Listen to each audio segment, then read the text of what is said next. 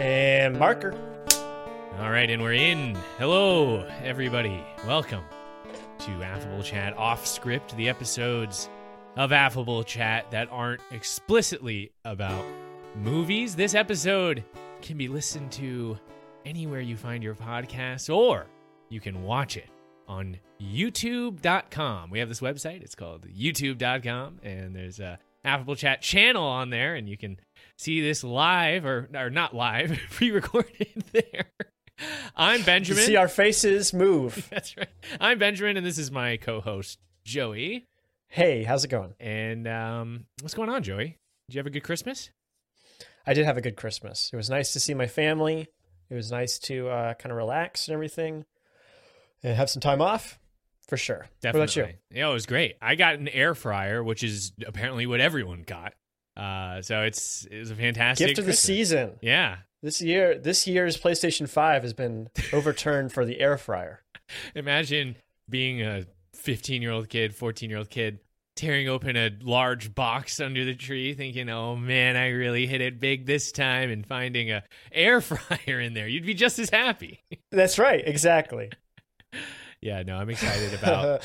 You open it up and it's a PlayStation 5 and you're like, oh no, I wanted an air fryer. Oh, what am I going to And then you open up something else and it's an attachment, like you plug it into the PlayStation 5 and it's an air fryer as well. It just like powers from the That's PlayStation 5. That's why PlayStation 5s are so hard to find, is because they're also an air fryer.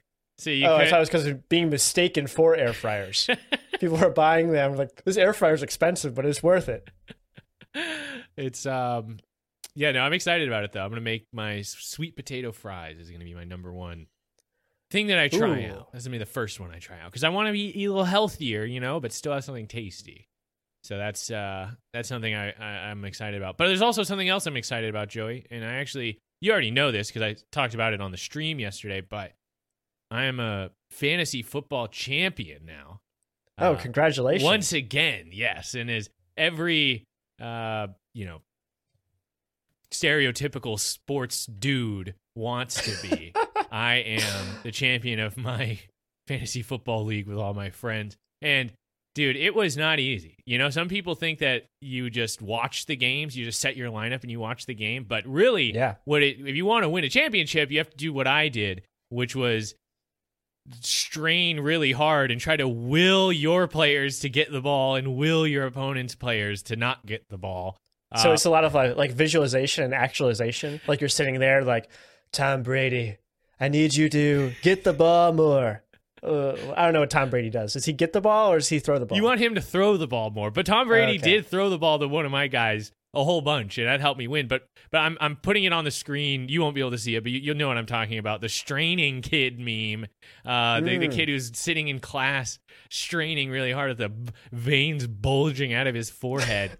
That was me for about 11 hours straight on Sunday, and it was exhausting. And I know that a lot of people are probably saying that was unnecessary. The same things would have happened whether or not you sat and strained like that, whether you popped blood vessels or not. And all I can say is, I'm a champion and you're not. You can't prove that didn't work. Exactly. So, yeah, it was so exhausting. I actually didn't even watch Monday Night Football because I was so tired from Sunday.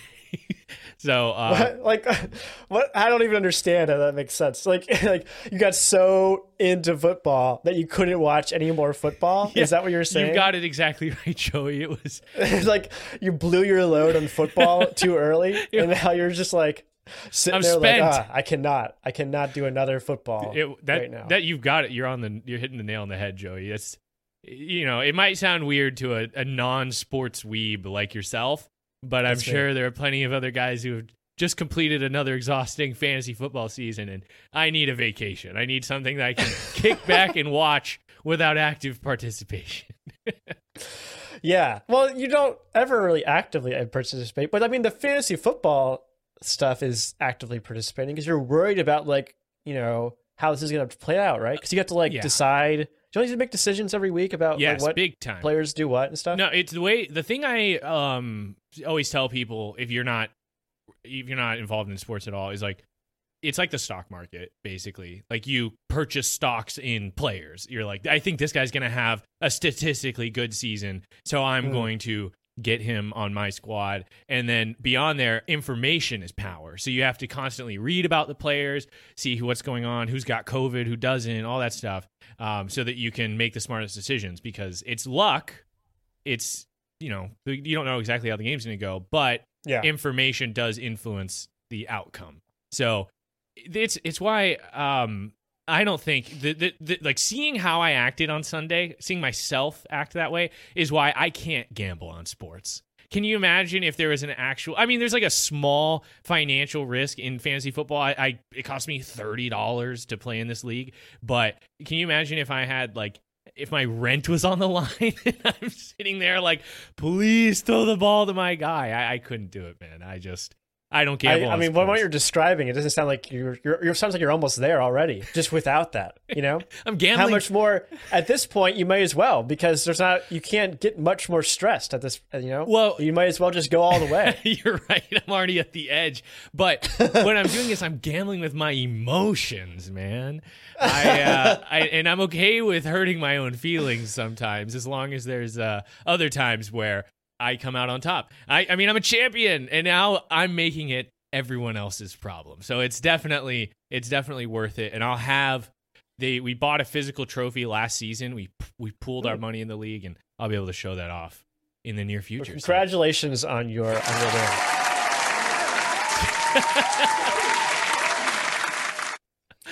Thank you, Dane. That was a loud applause, but well warranted. I truly feel like I've earned it, so thank you. You're welcome. All for you. So I can't wait for the when can I join a fantasy football league where I bet on how well fantasy football players are going to do.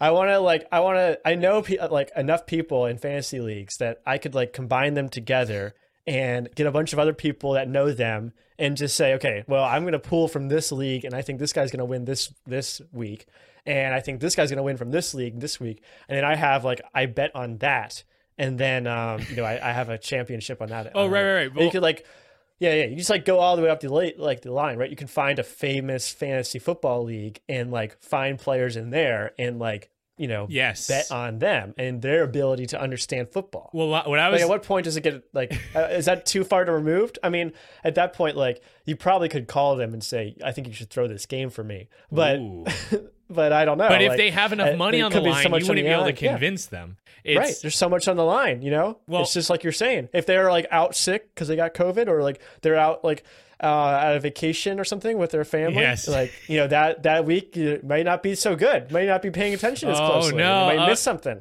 Michael's got to go to a wedding this weekend. So instead of reading sports blogs, you're just following people on Facebook and, like, up like whatever their statuses are. That's what I was gonna say. Like, instead of like reading articles on Bleacher Report about the players, you'd be reading their social media to figure out what they're paying attention to right now. It's like, ooh, he's going through he's going through a breakup right now. I cannot trust his decision making. Benjamin just discovered Queen's Gambit. He's out for at least a week. Oh, that's funny. We're probably not far from that. All we need is someone to set up the website, and then the gamblers. I can't be the first person who's thought of this, so I mean, it's got to happen. People will find anything to gamble on. If you've ever looked at what's available for you on those daily gambling websites, you can gamble on literally anything. So maybe it already exists for the people who are willing to throw their money at it. Yeah. I don't know. It's not for me. I feel like I would be interested for a little while, and then I would just kind of fall off. It seems like it's too much time to invest in something that, doesn't matter that much. It finds it, like, at the end of the day, it's like a lot of things for me. It's the social part of it. I'm friends with, like, there's guys who are in my life now almost exclusively because we've been in, like, a fantasy football league together forever. And it's like every year we get together for the draft, virtually most of the time. But, there's that. And then everybody pays attention to the comings and goings, and we have a subreddit. Like, it's just a thing to do with guys, just guys being dudes. Guys being guys. Yeah, guys being dudes. Yeah. It's just how it is. Yeah, well, it sounds fun. It's just like, I don't know. it seems like a lot of work to like pay attention to all this other stuff. No, it's and like at a certain point it's like, well, it doesn't matter because like I could screw myself by thinking I know it's going to happen and then it not happening, right? So I might as well just like sit out or something. I don't know. Maybe that's simplistic. And at the end of the day, it has to be something that you just organically enjoy. Like for me, it's just I already love watching sports, and this just adds a little bit of extra payoff for sports. But yeah, it is definitely something where when it ends, at this point, a lot of times I'm like, thank goodness, because now I can just watch the game and not have to sit there and do the straining kid meme the whole time. Right. And there's not so much on the line anymore. It's so funny to me. It's just like there's so much weight behind it at that point, you know, and you're just like exhausted by the whole thing, but you're ready to do it next year, you know? By the time, you get that's the nice thing about football is the season's short. So you get a nice long break. And by the time it comes around, you want it again. When I was a little kid and I first got into football, when this off season came, like I got like seasonal affective disorder, but like the reverse, because it was during the spring and summer. I was like, oh man, when's football coming back? You know, and so like I'd be watching, you know, NFL Network off season where they're talking about nothing, and I'm like, man, I can't wait for football to come back. I'm not like that anymore. Now I kind of welcome the off season, but it's definitely something that you get used to, that cycle. Yeah, I guess so. I don't know. It's like the seasons and everything, right? So you get this long break of like, oh man, I was so used to that routine, and then you're just like, you're missing it. Yeah, you're craving that little bit of football. And I think that I've grown a little bit as a media consumer, where I used to be like, how can I find more football to consume? And now I'm like, dang, I wish there wasn't so much football on during the season because I'd like to be watching other stuff.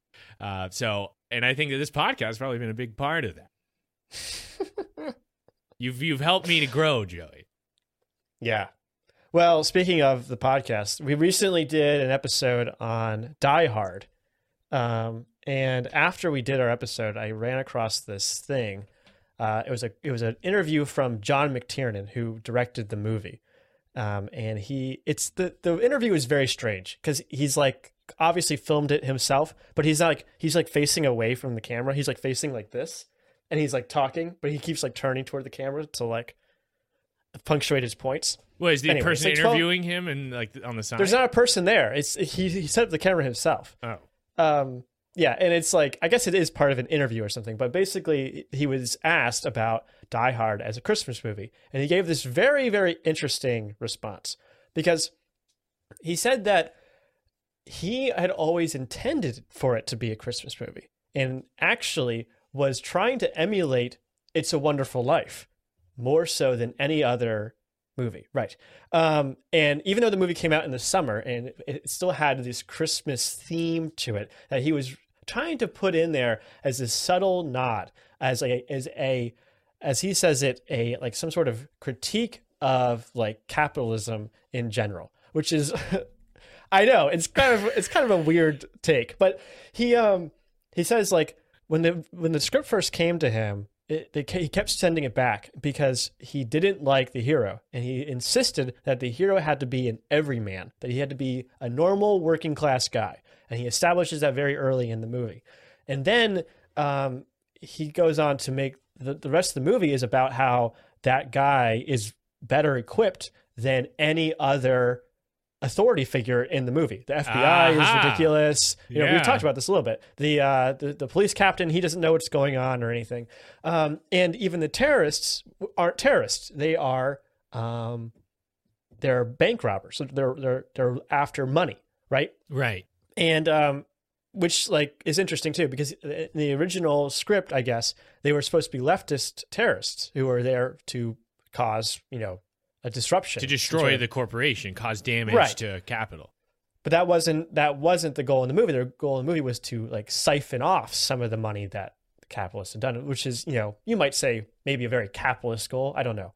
But there's all these little kind of moments in there where like at the very end, when all the papers are falling down on all the citizens, kind of like this redistribution kind of scene. Just like what's his name? Al Powell, the cop, he's also Carl kind of Winslow. working class. Right. He's also the like the hero of the story, because he's like a working class guy and he stands up to the man, and that's all to his benefit and everything. So yeah, it's actually pretty interesting. And he has this interesting kind of quote at the end, which I want to play for you. And I'm not sure if I'm going to get it just right, but let me just try and play it from here and see what you think. Okay. The best I can tell you about it. I hope that you all, people my age, grew up.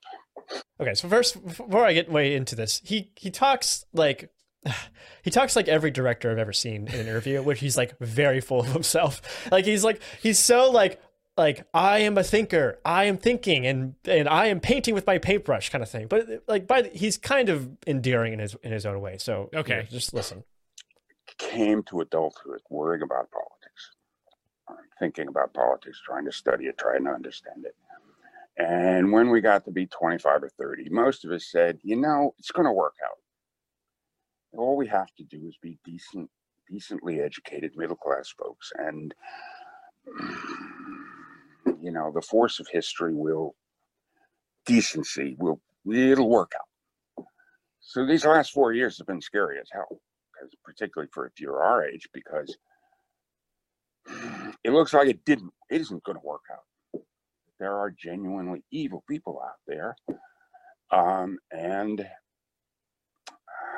there's a line from Lincoln that keeps going around in my head, which is actually from Micah through by way of Jesus, by way of the Apostle Matthew, which is that a house divided against itself will not stand, which I take to mean that you will not successfully compromise with evil, which if you've spent your life thinking you are making acceptable compromises, is a sad thing to think about.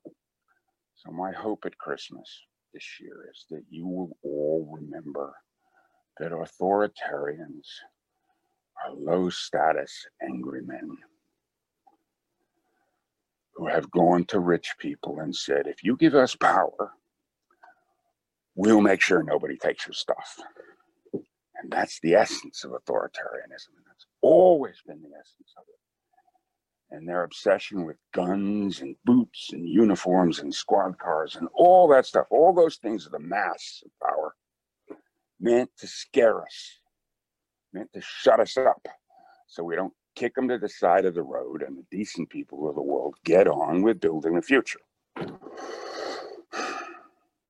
There you go. So wow. Yeah, when pretty was interesting. That? Was that recent? 2 weeks ago. Yep. Wow. This clip is from the American Film Institute. They put it on their YouTube channel, and they have little clips in there. So the interview is interesting. It's only about 12 minutes long. You can check it out yourself. And yeah, I think that last little bit is very telling about like kind of his philosophy, which he claims is what he was thinking of when he was making Die Hard. I think some of that comes through. Yeah, I think at first, like when I first heard about this interview and I was reading about it, it seemed kind of opportunistic. Like he was trying to jump on like the Die Hard is a Christmas movie bandwagon. But he makes the claim that that was always his goal. And the scene from It's a Wonderful Life that really stuck with him was the scenes when George Bailey is no longer exists, right? When he's shown the Pottersville or whatever it's called, instead of the town that he grew up in. And he shows how this is like crony capitalism, cowboy capitalism run amok, and what that looks like. And he's like, this was supposed to be a cautionary tale for people. And unfortunately, we're seeing Pottersvilles all over the country now. And he was trying to kind of subvert that in his own way with this movie, with Die Hard 2. He actually claims that he was sneaking this message in by putting it into a mainstream movie.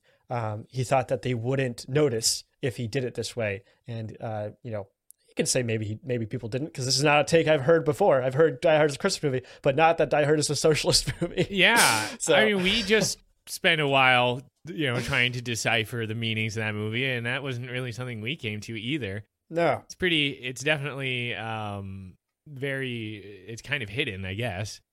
It's interesting to bring this up because while I was home for Christmas, I finally saw It's a Wonderful Life for the first time since I was like 8 or something. And I used to think when A Wonderful Life came on when I was a kid, I was like, oh no, not boring black and white long movie. This movie sucks, you know? Because I was a little kid and I didn't understand finances. I think that was the biggest thing I was like, the bank and loan, they invented a business that does nothing that you can see. How is it building a life? I have no idea what they're talking about. And then all these people run in and they want money and he gives them some of the money. What is that? Like, as a kid, I just flew right over my head. But Yeah. I finally watched it again. And oh my gosh, I cried. It's so good. Like, It's such a good movie. it's so beautiful. Like, it's one of those things that makes you just like, oh man, like I like my fellow man is good, and it just honestly destroyed me emotionally in the best way. So I'm glad you brought that up because I really enjoyed that movie. That movie's really great. This past Christmas. For sure. I'm surprised they haven't remade it and tried to ruin it. Right? So. Yeah, starring Robert Pattinson as George Bailey. And He could be good. I would, he's not too bad. no, I mean, but wouldn't he? I mean, I feel like he would. It sounds like he's on a hot streak right now. Yeah, he's Batman, isn't he? Yes, he's Batman. He was in Tenet. He's well, the reason I bring him up specifically is because I was listening to a podcast talking about movies, and they were saying that he could be like the next Christian Bale, and I was like, whoa, that is insanely high praise. Maybe I'm not paying enough attention to this guy because I only thought of him as shiny vampire boy from Twilight, but maybe I'm not giving him enough credit because it's not fair. It's not fair to write off something just because it's popular with teenage girls. It doesn't mean that Robert Pattinson is good or bad, right? It's just something he's been in. Christian Bale's been in some weird stuff, so there's a chance. It just made me be like, maybe I need to be paying a little bit more attention to him. I want to see Tenet. Maybe, I do too. I haven't seen it yet. Maybe he's good in it. I was trying to see it in theaters, but I don't think it's going to happen. So I think I'm just going to get it on Redbox or something. Yeah, that'd probably be the way. Yeah. I don't know. I haven't seen him in that much stuff either, I guess. I feel like I'm trying to think of something that he's been in recently that I've seen him in.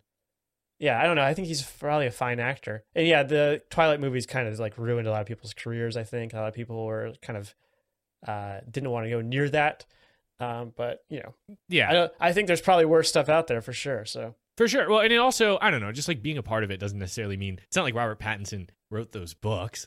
No. He's just an actor. Or wrote the movies. He's just an actor in the movie. Yeah, exactly. And I always think about this. Like, I don't think actors in movies realize what the movie is while they're making it. That's literally. I saw a headline today where Robert Pattinson said, "For the majority of the filming of Tenet, I didn't know what the movie was about." And which I think, well, people don't understand what the movie's about after they watch it. Right, so which I think not really helpful either. Is part of the whole paradigm of Tenet, where it's like, yes, for sure. It's too confusing. Well, they're like, do you remember how much you loved how confusing Inception was? Like that's literally what Inception was not even confusing. Come on, that was the pitch that I've heard. Is they're like, you remember how much your brains got blown out of your ears when you watched Inception? Well, get ready for Tenet, where it's like even more confusing. Which you're right. Yeah. Inception wasn't like overly confusing, but it was kind of mind bending to be like, oh man, look at all the levels in time moves at different rates and different levels. Yeah, no, it was mind bending, but it was very clear about what was going on. But was it real or not at the end, Joey? Come on. Christopher Nolan always says that there is answers to these ambiguous questions in his movies. That you just have to watch it and it'll become obvious to you, which is kind of like a, as opposed to like not knowing because you didn't see the movie or not knowing because there is no answer. Right. But he's saying that you just have to watch the movie. So just keep watching it over and over again. Which that's what he says. I did. I watched Inception 4 times when I first saw it. I didn't see it until it was on DVD and I was like, huh? And I watched it again and I watched it with subtitles. So good. I just wanted to exist in that world, though. I just wanted to be able to go between dream worlds and disguise myself. Do such crazy stuff. Yeah, and disguise myself as something and walk on the ceiling with Joseph Gordon-Levitt. Like, that movie had everything. Yeah. I need to watch it again. It's a good one. It's been a while. But I don't want to... I know I kind of put us on a tangent from that quote, but... was there anything else you want to say about Die Hard? No, I'm good with Die Hard. I think, I didn't give it enough credit, I think, when we were watching it. I think there may be something deeper there that we didn't quite catch on. Well, So. I plan on revisiting it next Christmas because, just like the director said, it's definitely a Christmas movie. Undeniable. Undeniably. Well, actually, I have an interesting real life thing I did this over the Christmas holiday. Something that I haven't done a whole lot of real life stuff for a while, and it was epic. It was my dad recently cut down some trees in our backyard, and he wanted me to help him split some wood for the fire. And, oh my! Yeah, right. Which sounds like some real He-Man stuff. You ever split wood with an axe? No. It's tough, but that's not what we did. My dad actually has a hydraulic wood splitter, which basically it looks like almost like it has like this shape, like a kind of a paper football field goal is what I'm making with my fingers, but it's made out of this heavy metal, and in between the points here, there's a wedge that moves hydraulically. So you place a piece of wood inside these barriers, and then it goes in between and just splits whatever is in between there in half, right? So am I painting the picture correctly for you, Joey? Like, I think so. Basically, you just have like a wall on each side and this wedge that moves from wall to wall, and you place a piece of wood inside of it, and the hydraulic like power can go through anything. So it just moves right through these huge pieces of wood. And the whole time that we were doing it, because it runs on gas, so it's super loud while you're using it. I also got to use a chainsaw to cut the pieces of wood so that they were close, like small enough to fit into the wedge. So a lot of gasoline being burned, but the whole time I was watching these giant pieces of wood get split in half, I was like, if my dad wanted to start a TikTok account, he's got everything he needs right here. Everything goes back to, how do I make this into content? Exactly. That's how do I make splitting wood into content? Have you watched any of those hydraulic press videos? Of course. How can you avoid them? They're fascinating. They're so satisfying, and that's what I'm talking about. It's that same genre of watching. It's like, what would happen if I put a garden gnome in my hydraulic wood splitter? And you film it, and then you get 3 million likes on TikTok. That's so that's what I told my dad, and he was like not interested at all. But that's how my mind works right now. As I saw that, and I was like, yeah, you got the TikTok brain. Yeah. That's so funny.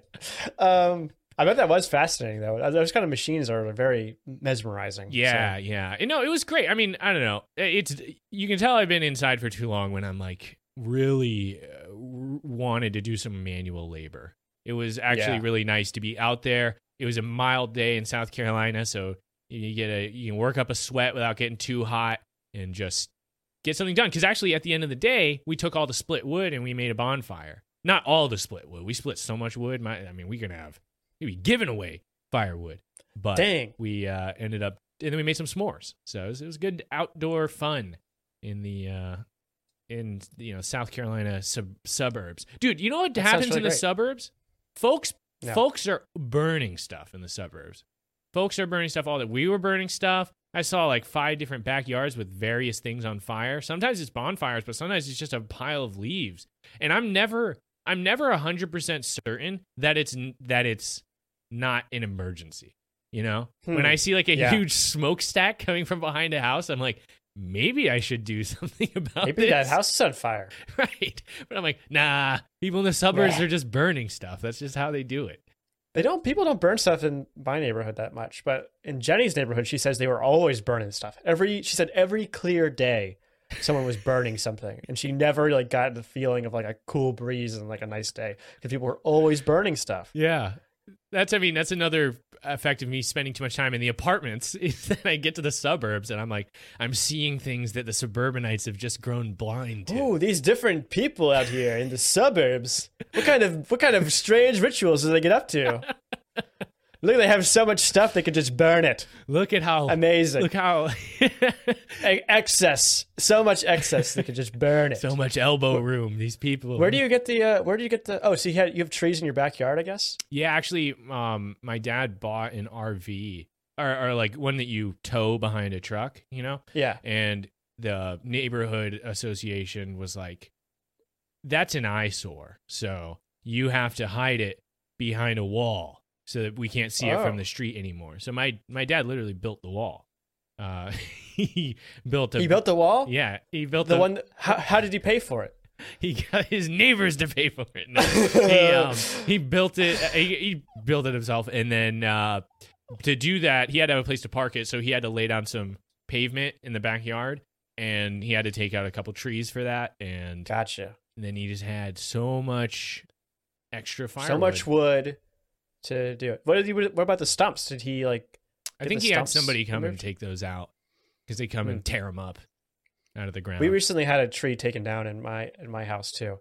But they had this huge crane thing. It was a remote controlled crane. My dad took a video of it. I wasn't there when it happened. The tree has been there since I was little. Yeah. It's a huge tree. And what it would do is it would take this big claw that would come up and it would grab whatever like this. Okay, I'm doing this on purpose. I'm seeing grab this and like this, and then it would have this little saw that would go and cut through whatever it was, and then it would be holding on to the piece that it just cut, so it would just like pull away, and so then that way stuff wasn't falling in the street or on people's heads or anything. And then there was a guy like on the ground with a remote control who was actually controlling the crane from the ground and could like see everything that was going on and stuff. It was pretty cool. Yeah, I actually saw a crane like that in use recently at my work. They were doing some cleaning up some of the trees that had overgrown over the parking lot, and we were theorizing as to how a guy gets that job. And we think that it's a cool job. Well, we think it's a guy who goes to the arcade all the time and he's winning at the claw game. And then oh my God, he's killing it. And then someday a guy in a suit and sunglasses comes up, "Sir, come with us." And then they take him. First off, they take him out of the arcade because the arcade's losing massive amounts of money on prizes because this guy keeps scoring big on the claw game. But then they also give him this big time job where they're like, We want you to man the big claw now. The big crane. You like cranes? This one will give you all sorts of prizes. Oh yes. Yes. That's funny. That's some real Last Starfighter stuff. Yeah. And it was great. I mean, I feel like that would be a lot of fun to move big machinery like that. Yeah, around. yeah, definitely. I have to disagree. I don't think that's happens because I'm good at the claw game, and I've never been approached by government agents to star in my own claw-based company. You must not be that good if you're. I'm pretty good. Oh. I've won many times. What have you won? So. Give me some of your prizes. Tell me some of your prizes. I have won like a little blue bear, a little purple dragon thing. I can show you actually. I have a couple right here. Okay. I have a like a woolly mammoth who I called Aardvark because I thought he was an Aardvark until I pulled him out and realized he was a woolly mammoth. Wait, you've got him close. Okay. Joey is getting up and going to grab his prizes here. I was hoping he had them just sitting on his desk. Because that's what a serious claw gamer would do, but he's already back. He's sitting back down now. What? So he's already got him. Yeah, I just had him right here. Here's Aardvark, the woolly mammoth. Oh, he does look like an Aardvark. Wait, hold it up to the camera again. Let him get a better look. Look at that schnoz. Yeah. Joey's holding a stuffed woolly mammoth, very small. He's about the size of your hand. I got this thing. I don't actually know what this is. That's off-brand Barney.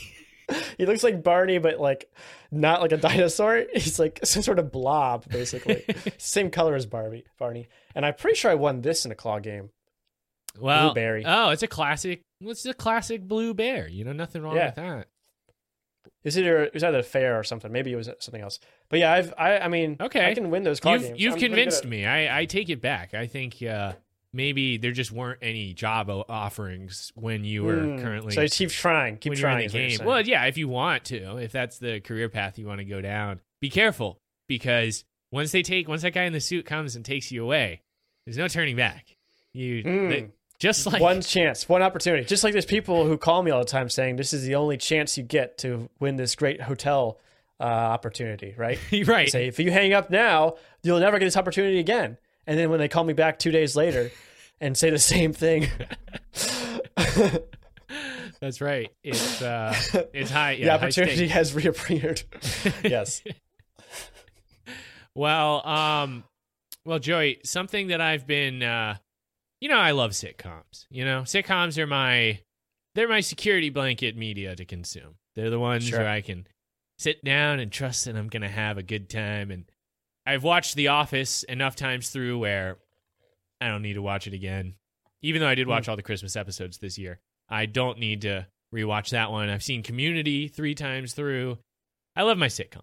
But there was one that recently came back into my life, and it actually came from the recommendation. My brother's always telling me to watch stuff, so I don't always watch everything he tells me because there's so many recommendations. But he recommended the show to me, and then also there's a podcast that I'll blank out the first word in it, but it's Blank Town is what it's called. Come Town.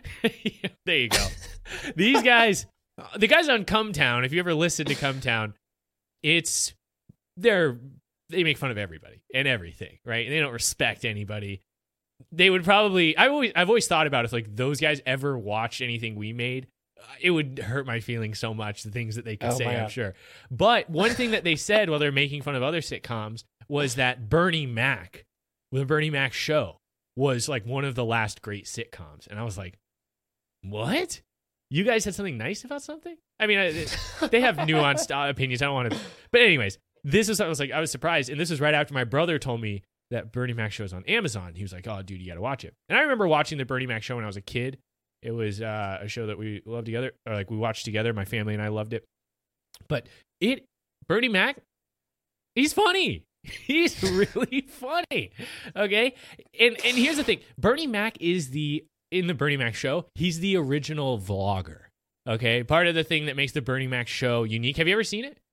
No, I've never seen it, even a single episode. Do you know you know who Bernie Mac is, right? You've seen Oceans. He was the guy in Ocean's 11. Right. And he's in other things too, but he's one of these stand-up comics who made it big. And then, of course, if you're a big stand-up comic in the early 2000s, you have to have a TV show that has your name in the title. So yes. He made the Bernie Mac show, which is actually created by Larry Wilmore. That was actually, like it always says at the beginning, created by Larry Wilmore. Who's Larry Wilmore? He's you may remember him from the he replaced the time slot for the Colbert Report. Oh yeah, and it's unfortunate. Yes, the guy with the glasses. Yes, who sometimes pretended he was an alien. Yes, he was. Yes. Honestly, I liked some of the stuff he's been involved in, but it was like a panel show, wasn't it? Where he would bring in celebrities and they would argue about topical things. Yeah, well, it was supposed to be also like kind of in the vein of The Daily Show.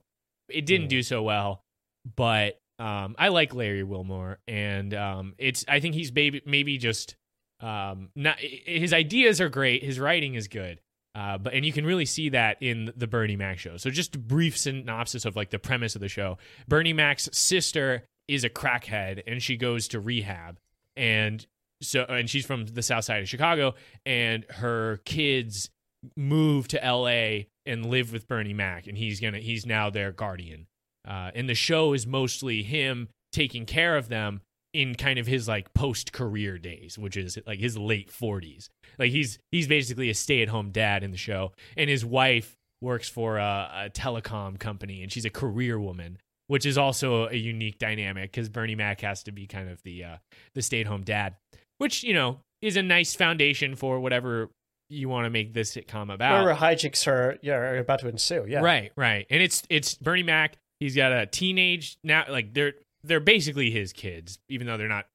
It's his sister's kids, but he's got a teenager girl named Vanessa. Then he's got a like preteen kid, or even I think he's even younger. He's like 8 or 9, named Jordan. And then Brianna is like the youngest one. She's like 4, and he calls her baby girl. She's like really young. So he's got various ages and genders there. But really, I'm impressed by how ambitious the production of the show is. It's honestly, it kind of transcends just your typical sitcom. Similar, I would say, in some ways to Community, in the way that they really? Genre bend, depending on the topic. which I don't remember as a kid. As a kid, I was like, this is just a sitcom. And a lot of episodes are pretty cookie cutter sitcom, but they regularly go outside the boundaries and do pretty creative stuff. Like, for instance, there's an episode where Bernie Mac tries to get his kids to do extra chores for him. And the kids are like, well, we want extra payment for our for allowance if you're going to make us do these extra chores. And Bernie Mac doesn't want to pay them, so they unionize and go on strike. And it literally is a commentary on like workers' rights and like unions. And Bernie, he's at the grocery store. He's trying to deal with his kids not doing chores. Like, the house is a mess. He goes to the grocery store, and these like teenage kids are out skateboarding in the parking lot, and they ask him for money. And Bernie Mac's like, get a job. And then he goes, wait a minute. And then he hires them as scabs. And they clean his house. That's amazing. And then, which I thought was great. And they always have, I feel like on a lot of these episodes, there's a good commentary and like a lesson to learn at the end of the episode. But unfortunately, I didn't really love the lesson in this one, because Bernie hires these scabs, and his kids move out into the backyard in a tent, and they form like a shanty town because they're unemployed and they can't live in the house anymore. And Bernie Mac eventually like lures the youngest one in with like ice cream, and then the next like youngest one. Yeah, he breaks the picket line. Right, exactly. Yeah. And then he finally gets Vanessa, the oldest one, who was the union leader, to give it up. And basically, like, the story was like, you have to cooperate with the owner. You class. better fold, or the man will get you. Yeah, which it was like a nice return to the base settings of the show to resolve the plot. But honestly, I was like, I don't really like that as a story. Like, I wish it was a different lesson. I wish somehow the kids could win. But it was still an ambitious episode with like the premise. Because it's at times it's like, okay, this is a stretch. Like, is their life only about doing chores? But it really works for like the topic of the show. Another one that they did is their Thanksgiving episode, where Bernie Mac is a glutton and he wants to have his own turkey for Thanksgiving, because the kids always eat some of his turkey. So he prepares his own turkey on a separate grill, but one of the kids runs past it and turns the heat really far down low on accident, and they don't know. And I didn't know this, but my dad told me he knows how to cook turkeys, and he told me that if you try to slow cook a turkey and you don't do it at the right temperature, it just breeds bacteria. And it's God. really, it's like specifically turkeys, especially big turkeys, can have this issue. So you have to know how to cook it. So Bernie gets really sick from that, and he gets a fever, and he starts hallucinating. And one of his hallucinations is he becomes claymation. So there's a whole section of the show that's Bernie Mac and these kids as claymation characters. And I was watching this with my dad, and he was like, what is this, the Community Christmas episode? Which I was like, they totally transcend they totally change the medium. mediums. In the middle of the show. And then he wakes up, and then he goes to the bathroom to throw up, and he falls asleep in the bathroom and starts hallucinating again. And this time he's on an airplane, and he looks out the window, and he sees one of his kids, but she's a monster, and she's on the wing. She's destroying the airplane. And he keeps trying to tell everyone, these kids are out here destroying the plane, and nobody believes him. And it's like, for shot, a remake of the Twilight Zone episode. That's the exact same premise. Shatner, yeah. And I'm just sitting here, I'm like, this is amazing, dude. Like, Bernie Mac is so ambitious with this show. That's cool. And they cover plenty of other things. Like, they do an episode where they're the United Nations, where him and his wife have to have a united front with their kids on discipline, and then his wife doesn't want to be as disciplined, so they break up the UN, and the kids, who are like the rogue nations, totally overrun her, and Bernie Mac has to use his military might to bring order back. And they're very straight up about religion. There's an episode where Bernie Mac tries to use literal interpretation of the Bible to force one of his kids to behave, but then his kid reads more of the Bible and starts using it back on the other family members. Because one of the things Bernie Mac loves to do, he never does it, but like one of his shticks is that he wants to like murder these kids and like physically harm them. And he's always, when he's talking to the camera, he's like, no, America, You know me, it's like I'm just saying it. You're thinking it too, America. I'm gonna kill those kids one day, but I'm not gonna do it. But I'm gonna kill these kids, and so he goes in the Bible and shows the part where it's like, if your son isn't honoring his parents, then you can stone your kid to death, and that will please the Lord. But then his kid is like, well, he starts interpreting all these other things. He tears up Bernie Mac's autographed picture of Kobe Bryant because he's practicing idolatry, and he also pours out all his alcohol and all this other stuff. And it's and really at the end of the day, the lesson for that one is Christianity's kind of crazy, which I thought was pretty out there, kind of risky for a family sitcom. Which I would say Bernie Mac airs on kind of the more adult side of family sitcoms, but still, I think acceptable for all audiences. So I don't know. It's great. It's been a really refreshing show to watch, especially on those. Some episodes are a little bit more mundane, but there's some really good ones in there. And I've just been really impressed. Bernie Mac, rest in peace, by the way. He died way too early. Yeah. No, that sounds cool. That sounds like a fun time. I mean, I guess like in those sort of situations, I mean, it's not the first time that kind of like situational comedy has come up. Oh yeah. They're like. I mean, they play with that trope in BoJack Horseman, or like the single guy has to take care of a bunch of kids, and like he's totally outnumbered, and also totally out of his league about what needs to happen and everything. It's just like a classic sitcom situation, and for them to like take that and then build on it with all these other things is pretty cool. Yeah, so, I feel like it's just really taking advantage of what you have in a sitcom, which is like characters. Like, so you have a standard, you're gonna return to like normal at the end. And then you just kind of go from there. I'm excited to keep watching it and just enjoy some Bernie Mac, dude. He's magic. I would just watch it if he was the only character. Yeah, sounds cool. All right, so I got something big to talk to you about. Big. Are you ready for this one? Yes. I don't know if you're ready. Oh no. I think you're okay. We'll see. Okay, so a couple of weeks ago on your Twitch stream, you played this video of a guy who was laying out the simulation argument. Yes. While he was playing Call of Duty, and it's very compelling. Camper killer commentary. Yeah. Yeah, it's very cool. Okay, so basically the simulation argument is pretty simple. Imagine it is possible to create a simulated reality. And it's so close to real life that you can't tell that you're in a simulated reality or in real life. So simulated realities are going to be cheaper than real realities. So it stands to reason that if you can make one simulation, then you can make many. Therefore, if all things being equal, if there's an evenly distributed chance of you waking up in any universe, then there's a more likely chance you'll end up in a simulated reality than a real reality. Does that make sense? I think that's pretty succinctly put. Yeah. Yeah. So I feel like this argument has a couple of flaws. But first of all, humans cannot yet create simulations that are indistinguishable from reality. We don't know of any simulations that currently exist that can do that.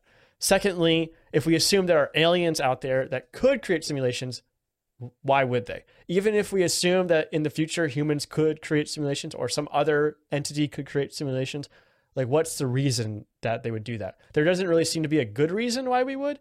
Maybe simply because we can, but that's not really like a satisfying answer. Well, maybe there's like an ancestry simulation thing. So like maybe they're trying to better understand history. I've heard that argument before. It's kind of a possibility. What do you think? Well, what if it's a video game? A video game that's just life? Yes. What if there's a main character somewhere and you and I are just NPCs? And the story is happening somewhere else. And what if it's just Planet Simulator, where they put the settings, they decided what the air was going to be like, and they're just walking around and they're like being a normal character, and crazy shit happens all the time. Interesting enough for some alleged main character, and the rest of us are just programmed to exist and help to maintain the simulation, to just be here in the simulation. It's just simulating. Yeah, I guess so. I mean, I guess the argument you're trying to make is like, if you're in a simulation, then you can't tell the difference because you're limited by your like perception, which like, that's pretty compelling. But there's no like, the point is like, we don't really know if this is even possible that we could do this. Yeah. Nor do we like, and like, I don't know. I think like that reason could be true if we're like limiting our perceptions to what we have right now. But the point is, like, we can't actually do it ourselves, and we don't know of anybody who can do it. So, like, it's kind of the biggest problem I have with the simulation argument is, like, why does it matter? So what? Right. It's interesting from a certain perspective, but it doesn't help you understand the universe better or change the way you should live your life. The simulation argument is really similar to this philosophical thing called last Thursdayism. Have you ever heard of that? No. Basically, so last Thursdayism is this line of philosophical thought that the universe was created very recently, maybe as recently as last Thursday. And all memory and evidence of history is actually just a simulation or an illusion or just put there by magic. But, like, the problem with last Thursdayism and the simulation argument is they fall against Occam's razor. There are too many assumptions. And even if they are true, like, it doesn't change the way you should live your life, right? As if the world is acting as if the world is not real. Does not lead you to a more fulfilling or better understanding of yourself. It just kind of makes you crazy. Well, unless you want to be a nihilist. Well, not even then, though, because if you're trying to get to the point where nothing matters and you want to pursue existentialism, the universe as we know it today is evidence enough of your own personal lack of importance. You don't need a universe to be simulated to realize your life is meaningless, and the only meaning is absurd. Like the only meaning would be something that you create for yourself, and it has to come from within. There's plenty of evidence that will lead you to that conclusion in the reality that we think exists right now. So yeah, I agree with that. Again, not sufficient, I don't think. Yeah. But this idea. Okay, go ahead. Well, I was just gonna say, like, in general, I look at it as like a fun mental exercise where you can kind of get existential, but like you said, at the end of the day, it's like not really all that important. But I don't actually want to talk about the simulation argument. I think, like, I've laid out what I want to say. Mm-hmm. But this idea that we live in a simulation is starting to gain popularity, I think. I hear people say it as if, like, they're feeling like they live in a simulation, or they feel like things aren't real, or everything is becoming so absurd. And I think they are hitting on something. I think they're detecting something. But it's not that we live in a simulation. It is something else altogether. And that thing is an idea that I came across recently called the Society of the Spectacle. So this is an idea that was originally proposed by this guy named Guy Debord. He is, like, a French philosopher and, like, critical, like, theorist. He was a major Marxist too. The stuff that he talks about he has a couple of books. One of them is called The Society of Spectacle. The other one is called Comments on the Society of Spectacle, which was like a follow-up to some of his criticism on that. And it's all about like a view of the world that I find very interesting and very compelling. It's both very simple and also very complicated. I don't feel like I completely understand it yet, but based on the things that I've read, I feel like I have a pretty good understanding of it. Let me explain it to you the best way I can do it. Okay. Everything I read about this, like, they quote directly from his book, and it's always so dense. And, like, every time I read a sentence from it, I'm like, what does that mean? I don't understand. All these words together, I understand individually, but together they don't make any sense to me. Anyway, he proposes that we live in a society of the spectacle, and the spectacle is this idea that reality is being replaced by a collection of images that replicate reality. Reality is being replaced by images or maybe even simulations of reality itself. Okay, so there's like many different ways you could take this, and it does take it in many, many ways. There's a quote from the book. In societies where modern conditions of production prevail, all of life presents itself as an immense accumulation of spectacles. Everything that was directly lived has moved away into representation. So the idea is that we live in this world that is a representation of reality. All of lived experience is becoming recorded and filtered into media or advertising or propaganda or whatever. And that's how we experience those things. But those things aren't those things. Those are images or replacements of those things. But we've gotten to this point where we can't tell the difference between reality and spectacle. And we think that the spectacle is reality. And even the people that are perpetuating this idea of a spectacle don't even know the difference themselves. The deceivers become deceived, is what he says in the book. I have a couple of interesting examples. And one of the things that he says that I think really kind of hit home for me is being gives way to having, and having gives way to appearing. And I came up with this example myself. I'm very proud of it. You ready? Okay. Imagine you have a value, and that value is I want to be clean. I like it when my house is clean, and I want to be clean. You spend all your time cleaning your house. One day, somebody invents a vacuum cleaner, and you're like, wow, this is the greatest thing ever. You see an ad for it. They're like, look how awesome this is. It cleans your house so much faster, so much more efficiently, so much less energy. You could get on doing other things besides cleaning your house. You say, that's great. So you go out and you buy a vacuum cleaner. Now, that desire to be clean suddenly resulted in you having a vacuum cleaner. And in fact, as time goes on, you see more and more ads for vacuum cleaners. And they're like, this vacuum cleaner is going to revolutionize cleaning the same way that first vacuum cleaner revolutionized cleaning. You're like, well, I got to get that, obviously, right? And then it stops being so much about using the vacuum cleaner as it is about having the vacuum cleaner. If you go over to someone else's house and they don't have a vacuum cleaner, then what's wrong with them? Are they not clean? I don't know if I can trust this guy. He doesn't own a vacuum cleaner. So again, being clean gives way to having something. No, but it goes a step further because it's not even about having the vacuum cleaner. It's just about appearing to have a vacuum cleaner. You start to see all these like posts on social media where people are posing with their vacuum cleaners saying, look, I got this newest thing. You should get it too. But that person isn't cleaning their house. And they didn't get that vacuum cleaner either. They were given it to by the vacuum cleaner company to sell more vacuum cleaners. Ooh. They are just appearing to have the value of being clean or appearing to have something. And that makes them be something. You following me? To a certain extent. Okay, so the idea is like appearances become reality, right? Mm-hmm. And that appearance, it only has to extend to the idea of owning something. And that's where like the big capitalist critique comes in, is that a lot of our worldview is shaped by advertising and shaped by media that enforces that advertising. And so there's all these things that we think we need because we've been told we need them by people that are trying to sell us stuff. Right.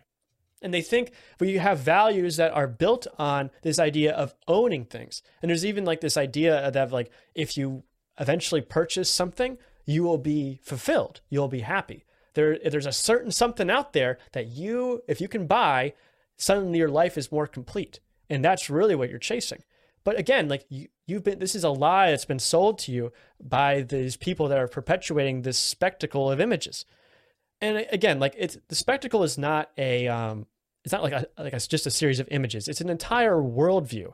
It's a social relationship among people mediated by images. So yeah, it's kind of complicated, but the idea is pretty simple, which is that your experience of reality has been replaced with images of reality. It's kind of like this twisted kaleidoscope of different things, all these different ideas and like, thoughts and just the random like values are all strewn together, picked apart to have these tiny fractures of each other, and then reconfigured into this collage of that original picture. But it's not the original picture. It's made up of all these other worldviews that are shaping your worldview. And at this point, you're so far down the rabbit hole that you can't tell what's real and what's not. Wow. Another great example is of course Donald Trump. Donald Trump is like the very essence of the spectacle. And I can do an example. Let's say what's something that Donald Trump cares about? Power. Power is something I think we can all relate to as a value, right? I want to have power over my life. I want to have power over other people. That's something I feel like everyone can relate to in some way. Sure. Well, how do you be powerful? Well, you can have money, right? If you have a lot of money, then you become powerful, and that's good. But Donald Trump doesn't have a lot of money. He's actually like millions and millions of dollars in debt. But it doesn't matter because he appears to have a lot of money and therefore has power. And because of that, we put him in the most powerful position in the Western world, which is, President of the United States. So his appearance of being powerful or having money led to him being the most powerful person. Isn't that, I mean, it's just kind of backwards in a way. Yeah. It's this twisted idea of like, it doesn't actually matter what you are as much as it is what you appear to be. The same thing with like Instagram models, right? Or Instagram influencers. You know, if you see them standing with like a, next to a nice car or in front of a big house or something, it doesn't matter if they own that car or if that house is rented, and they're just modeling in front of it. Or if they even own the clothes that they're wearing. Right. It just matters that they appear in that situation, and that creates that desire within you to be like them. Right. Right. Or it even goes even further than that. Like, what about them just people pretending to be happy, right? Yes. These people appear happy, and therefore they must be happy, right? But you don't see all of the strife they're going through, and maybe they are living, more interesting life than you, but you don't know that for sure. You don't know them at all. Like, social media has come to this point where like you aren't interacting with real people anymore. You're interacting with individual spectacles of people. You're interacting with images of people, not them themselves. These are perfect, like carefully curated ideas of what this person wants to be, not necessarily who they are. Especially when we're all locked inside and we can't interact with anybody in person for the most part. It only reinforces that for sure. Exactly. Like that kind of like super online stuff is definitely accelerating this process. And I mean, this book was written like in the 1960s, I think. So like this is not what he was talking about when he wrote it, but it was it's become very prescient because he's starting to see something that is, he's starting to see something that was going to happen even more and more and more.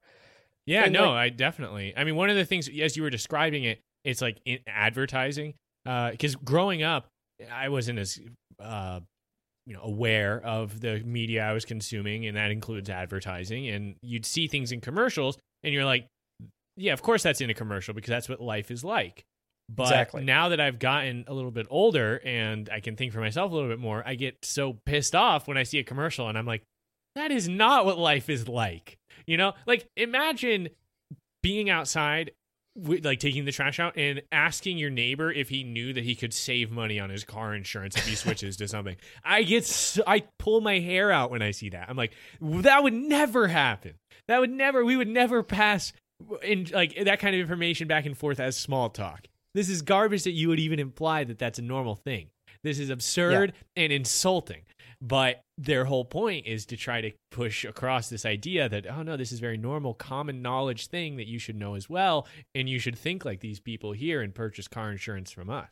This is what normal is. That is exactly it. It's this perpetuation of a certain worldview. It's pretty fascinating when you start thinking about it. Like, think about the idea of heterosexuality as being a normal thing, right? Yeah. It's this kind of code at this point where if you see a man and a woman together in an ad or a TV show or anything like that, you know that they're going to end up together at some point, right? That's like that's almost a joke, but that's the way it is. And these shows and stuff are not talking about the relationship or the merits, if there are any, of heterosexuality. They are taking it as granted, right? And that helps perpetuate this idea that it is normal. And the more you see of that, the less you are willing to open your mind to other possibilities of, even homosexual relationships, or even something more like strange, or I don't want to say strange, but less conventional than that, sure. Right? Yeah. It's this idea that this is what normal is. Exactly what you said. This is what normal is, and we're going to use that to talk about other things, right? That stuff that they don't talk about, the stuff that's in the background, is what they're saying is normal. The stuff you don't have to question, and therefore you don't question, right? I mean, it's the same thing with like any sort of successful ad campaign, like halitosis, the like bad breath as a medical condition, was invented by mouthwash companies, right? Like right. That whole idea is something that was created by advertisers to sell people things, and they said this is something that you should worry about, and it becomes the thing, right? But it's even further than that, because even people that are conscious of this kind of idea still fall into this trap, because they will use the idea of like heterosexuality as a normal thing as to perpetuate whatever story they want to tell, because it's easier that way, right? If you see a man and woman together, like holding hands or something, they don't have to say, okay, there's this thing called marriage where two people couple up and it's this normal thing, right? They don't have to explain any of that, right? Because you already know what it is because of all the other media you've consumed. They're using the language of the spectacle to help perpetuate their own story, which is just feeding into the spectacle. And that's the other thing too, is that the spectacle subsumes everything that tries to interact with it, right? If you try to directly go at it, you end up being part of it. It's the same idea of capitalism, like subsuming dissent, right? If you have a dissenting opinion and you want, or like you have something that you want to get out there, all you have, capitalism will eat that up and let you sell that idea of dissent to other people who feel like they're going to dissent. And ultimately, the spectacle in a capitalist society, the only way you can ever act within the spectacle is to buy, right? If you think Alex Jones is the greatest like news program out there, if you think InfoWars is the only place where news is going to come from, how do you act on that belief? You buy nutraceuticals, brother. Exactly. That's all it takes, right? And like maybe you buy an InfoWars shirt, and like that appearance of supporting InfoWars is enough for people to believe that it is something that you consume, right? And therefore they can make judgments about you, even though you haven't done anything. You've just contributed to the same cycle that has perpetuated this thing that exists now. You see what I'm saying? Yeah. Like it's this perpetuating all eating thing. And that's the other like very strange thing about the spectacle, is that it erases history. It says, this is how things have always been. Don't look too far into the past. This is how it's always been. It's always like this, right? Yes. We never thought differently. This is always how it is. And yet it's constantly changing. It's constantly adapting to whatever new thing is coming into the zeitgeist and erasing its previous opinions. Like, I was talking to my brother. Oh, go ahead. Go ahead. Well, I was just going to say, one of the things that I've seen for that is the way Verizon Wireless, like they advertise right now. Their whole thing is multiracial family that's all so excited about having Verizon Wireless. Like they'll show the typical Verizon Wireless customer, and it's always this family that, first off, the thing that's most important to them is putting their arms over their other family members and smiling together in front of a Verizon Wireless logo.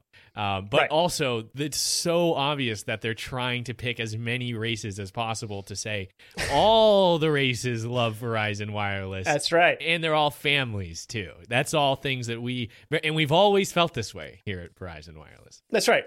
Don't ever look at other commercials, because I also had black people in it. Right. Don't question us on that. No, I was talking to my brother about this, and he was like, this is how, like, that's kind of how, like, gay marriage, like what felt was like, right? It almost felt like there was turned on a dime, right? Where suddenly most people were in agreement about how they felt about gay marriage. But before, it was something that was was way more taboo. It was something that people didn't like to talk about. It was being gay was not a good thing, right? It's still kind of used as a like an insult in some, like for some people and stuff. It's not it was this idea that we kind of just came to all at once. And after that, right, corporations started incorporating, like, we're inclusive, we love gay people into their messaging, right? Like Pride Month is this whole joke, right, where they change all their logos to like be rainbow logos and then immediately change them back as soon as Pride Month's over, right? Like it's this idea that like it just gets subsumed into it, and not like before that ruling, right? Before we kind of made up our mind about how we felt about gay marriage, politicians and companies were always, kind of chicken footing, like kind of towing the line, but never quite going over it, right? They were never saying, oh, we're for gay marriage or anything, right? They were always just kind of like, we'll come back to us on that, or maybe not right now. Yeah, I don't know. Maybe we're not ready for that right now. I'd go beyond it to say that there was people who were publicly anti-gay until then as well. And then it became a position that was untenable. And now those same people are able to move beyond that and be like, forget that I ever had that opinion, by the way. Yes, exactly. Moving on. Like, it's not even that I've moved on. It's that it was never something that I cared that much about. I never actually believed it. I never really thought that way. Right. Really. Well, it's kind of you hear some of these people who are a little bit more socially conservative, and now that you can't be openly hostile to homosexuals, they're openly hostile and they're transphobic, where they're like, Harry Styles can't wear a dress because that is we're feminizing all of our men, and that's bad. And that's something that we can still be openly hostile towards. So that's what we're going to do. Please forget that not that long ago, 8 years ago, I was going on the same tirade, fear-mongering tirade about how gay marriage was going to destroy family values.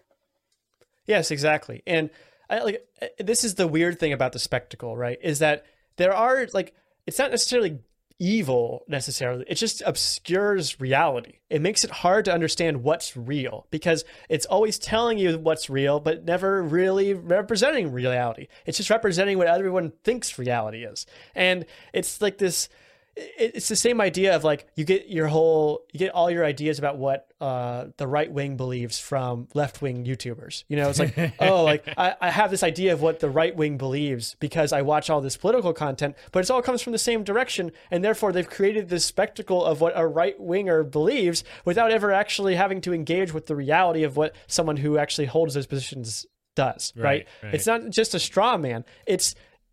Because the people that you're interacting with actually probably believe that this is the best arguments they have, or the best idea of them they have, right? The deceivers have become deceived. We don't even know, the people that we're supposed to be able to trust with their information don't even know that they don't have the information, right? They're just as lost in the spectacle as we are. And that's super important because it's easy to get high and mighty and be like, oh, look at all these other fools who have fallen victim to the illusion. But I unfortunately find myself, if you look back at previous beliefs, and you can actually see, it's easy to look at in social media because it's still there. You can be like, oh man, I can't believe I retweeted that or liked that or thought that at that time. I look back at all the Russiagate hysteria, and I was never super publicly a Russiagate big guy, but there's a lot of times where I was like, why did I waste my time believing a lot of the things just because it seemed like it was true and it was what I was being shown, and it makes you so difficult to be certain of almost anything because it's just what you're being told. It's that ever shifting nature that gives people this idea that we live in this absurd, simulation ridden world. It's this idea that we're not in reality anymore because we can't tell what's real because what we're being told is real keeps changing and it keeps shifting from under us. And the more and more we engage with the spectacle, the more we perpetuate it, but also the more lost we get, right? And that kind of brings me to I don't actually know how to best fight this. DeBoer gives a couple of examples. One thing I heard was stop interacting with media as much and start interacting with real people. Organizing as a collective, coming together and interacting with real people is the only way to fight this. Because once you understand your fellow man, you understand that you're actually not that different. And there's actually a lot of things that you can come together on. But if you're only interacting with images of them, you're never going to get there, right? Because they have just as much wrong about you as you have about them.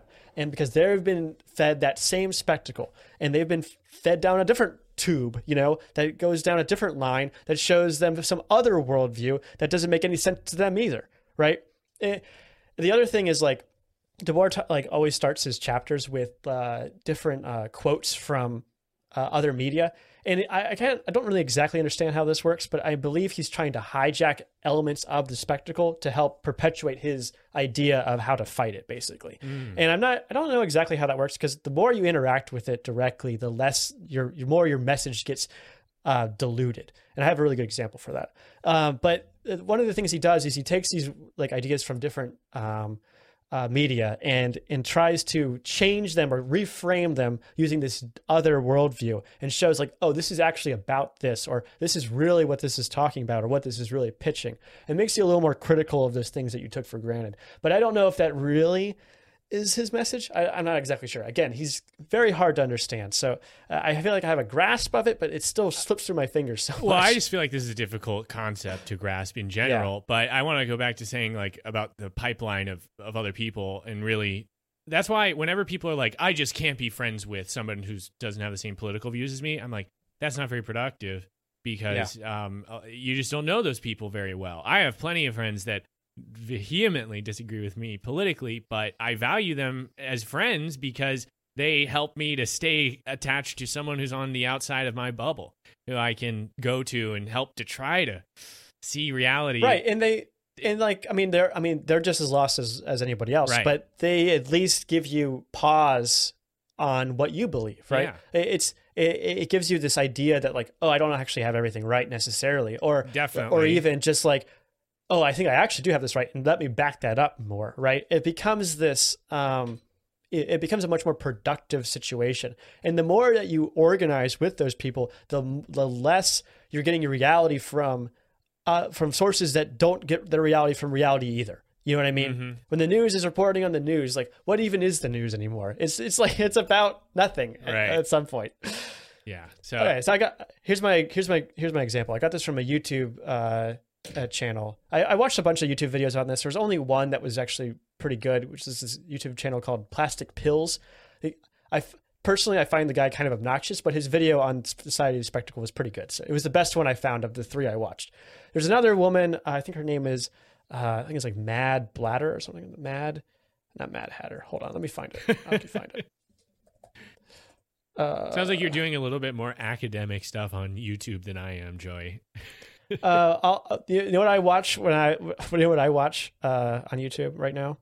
I watch videos of Dave Rubin look like an idiot. Oh, I love those videos. Love those. Dave Rubin Clips, great YouTube channel. Go check it out. I love those videos. He's such a fool. And it's so fun to make fun of him. I recently watched Hassan react to a video of Dave Rubin getting dunked on, like a compilation It's pretty freaking good. Yeah. Oh, boy. Hold on. Let me see if I can find it. Here it is. Mad Blender. That's her name. Okay. She gives this example of a Macklemore song. I don't think I've actually heard the song. It's a song where I think it's called Flying, or like something about. Yes. Is it about Nike buying shoes. tennis shoes? Yes, it is. So the song is about how when Macklemore was a kid, he liked to play basketball, and he always looked up to Michael Jordan. And Michael Jordan told him to buy Nike shoes because that's what Michael Jordan does. He sells shoes, and cries and memes. That's the only two things that Michael Jordan does. So Macklemore, at the end of the song, he comes to the realization that he was kind of sold a lie, that the shoes weren't actually the thing that made him special. They were just a product, and he had been sold a dream and like kind of fallen on his face. And, you know, some of the other Macklemore songs are kind of anti-consumerist in some ways as well. But Nike approached Macklemore and said, hey, we like your song. Can we put it in a Nike commercial? And he said, I guess so. So they did, and they cut out all the anti-consumerist stuff in the commercial. They put the part where I wanna fly, can you take me far away? Which is it's like a kid's choir singing it. It's very hypnotic and beautiful, and it's somebody dunking, like it's somebody flying through the air gracefully, of course, because that's really aesthetically pleasing. Exactly. And he's like, so everyone's like, Macklemore, you sold out, you know, I can't believe you did this. And he's like, well, you know, people who like the song or like the commercial will maybe like the song, and they'll download the song and listen to the whole thing, and then they'll get the message anyway, right? Like, isn't this a way to reach more people? But not really, because it's still part of the spectacle. It's still part of this ad to sell shoes. The message gets diluted, right? Because it's like got this asterisk behind it of like, well, you know, maybe it won't work for you, but it worked for Macklemore. So eventually Macklemore made that bag, you know, he got the money. So it's like, it becomes this, it consumes or subsumes these messages of dissent and makes it part of the messaging and dilutes this thing that was supposed to be supposed to be critical of the society, of the spectacle, and instead became another part of the spectacle. It's literally, and that's the danger of it. Yeah, it's so direct. It's supposed to be at the very least anti-buying Nike or Jordans. And then yes, used explicitly for that purpose. Right. And I mean, that's the brilliance of these marketing campaigns, right? Is that they understand people's brains well enough to like get that in there and understand how these things work to, like, even if they're not aware of what they're doing as far as like destroying an idea of dissent, they are because it's profitable, right? They understand, they're motivated by something that's leading them to that conclusion, which you know, I mean, that's not great exactly. It's I don't know exactly how to take that. It's like it's just a dangerous pitfall, I guess. Something that like no matter what your intentions are, you can end up falling into. Right. We live in a society, Joey. I knew you were going to say that, and I was really trying to avoid it. When at the beginning, I didn't want to interrupt. You were biting your tongue. I was going to say you had me at society. Oh my gosh! Man. But anyway, yeah. So I hope that breaks your brain a little bit. No, so. you've absolutely shattered my mind, and I think that's a great place to leave it at. Here at the end of this episode, we went from the my fantasy football championship to the comedy stylings of Bernie Mac, all the way to the illusion of our society. So, what was the key word for that? What was the catchphrase word for that again? The what was that concept called? The Society of the Spectacle. Society of the Spectacle. Oh man. There is a documentary that he made, which I would not recommend. It is the most boring thing. I watched about half of it and I fell asleep. You know how like there's like this idea of like black and white like art documentaries that are like really just random images. Yes, and it's just like I've seen exactly what you're talking about at a museum before, where it's like so artsy that it doesn't make any sense at all, which is why it's in a museum. Yes, that's what this documentary is. It's literally like a third of it is just topless women, and like another third of it is like military, like displays of military force, like cargo carriers shooting off planes, and then the other third is like police beating up people. And then there's like random parts where they just put text on the screen, and there's this guy who like reads in a monotone voice. I think he reads the entire like book just in a monotone voice, and it's so dense. I can only get glimpses of it throughout it, and I'm just like, oh my god. So wait, is that supposed to be? Don't watch the video. It's supposed to be so unappealing that it doesn't adhere to like conventional media. I guess I don't know what the point was. It's directed by Guy Debord, so I have to believe that he like this was the intention that he wanted, right? But I just it was. You can hear the whooshing noise the entire time of the whole thing going over my head in an hour and 27 minutes.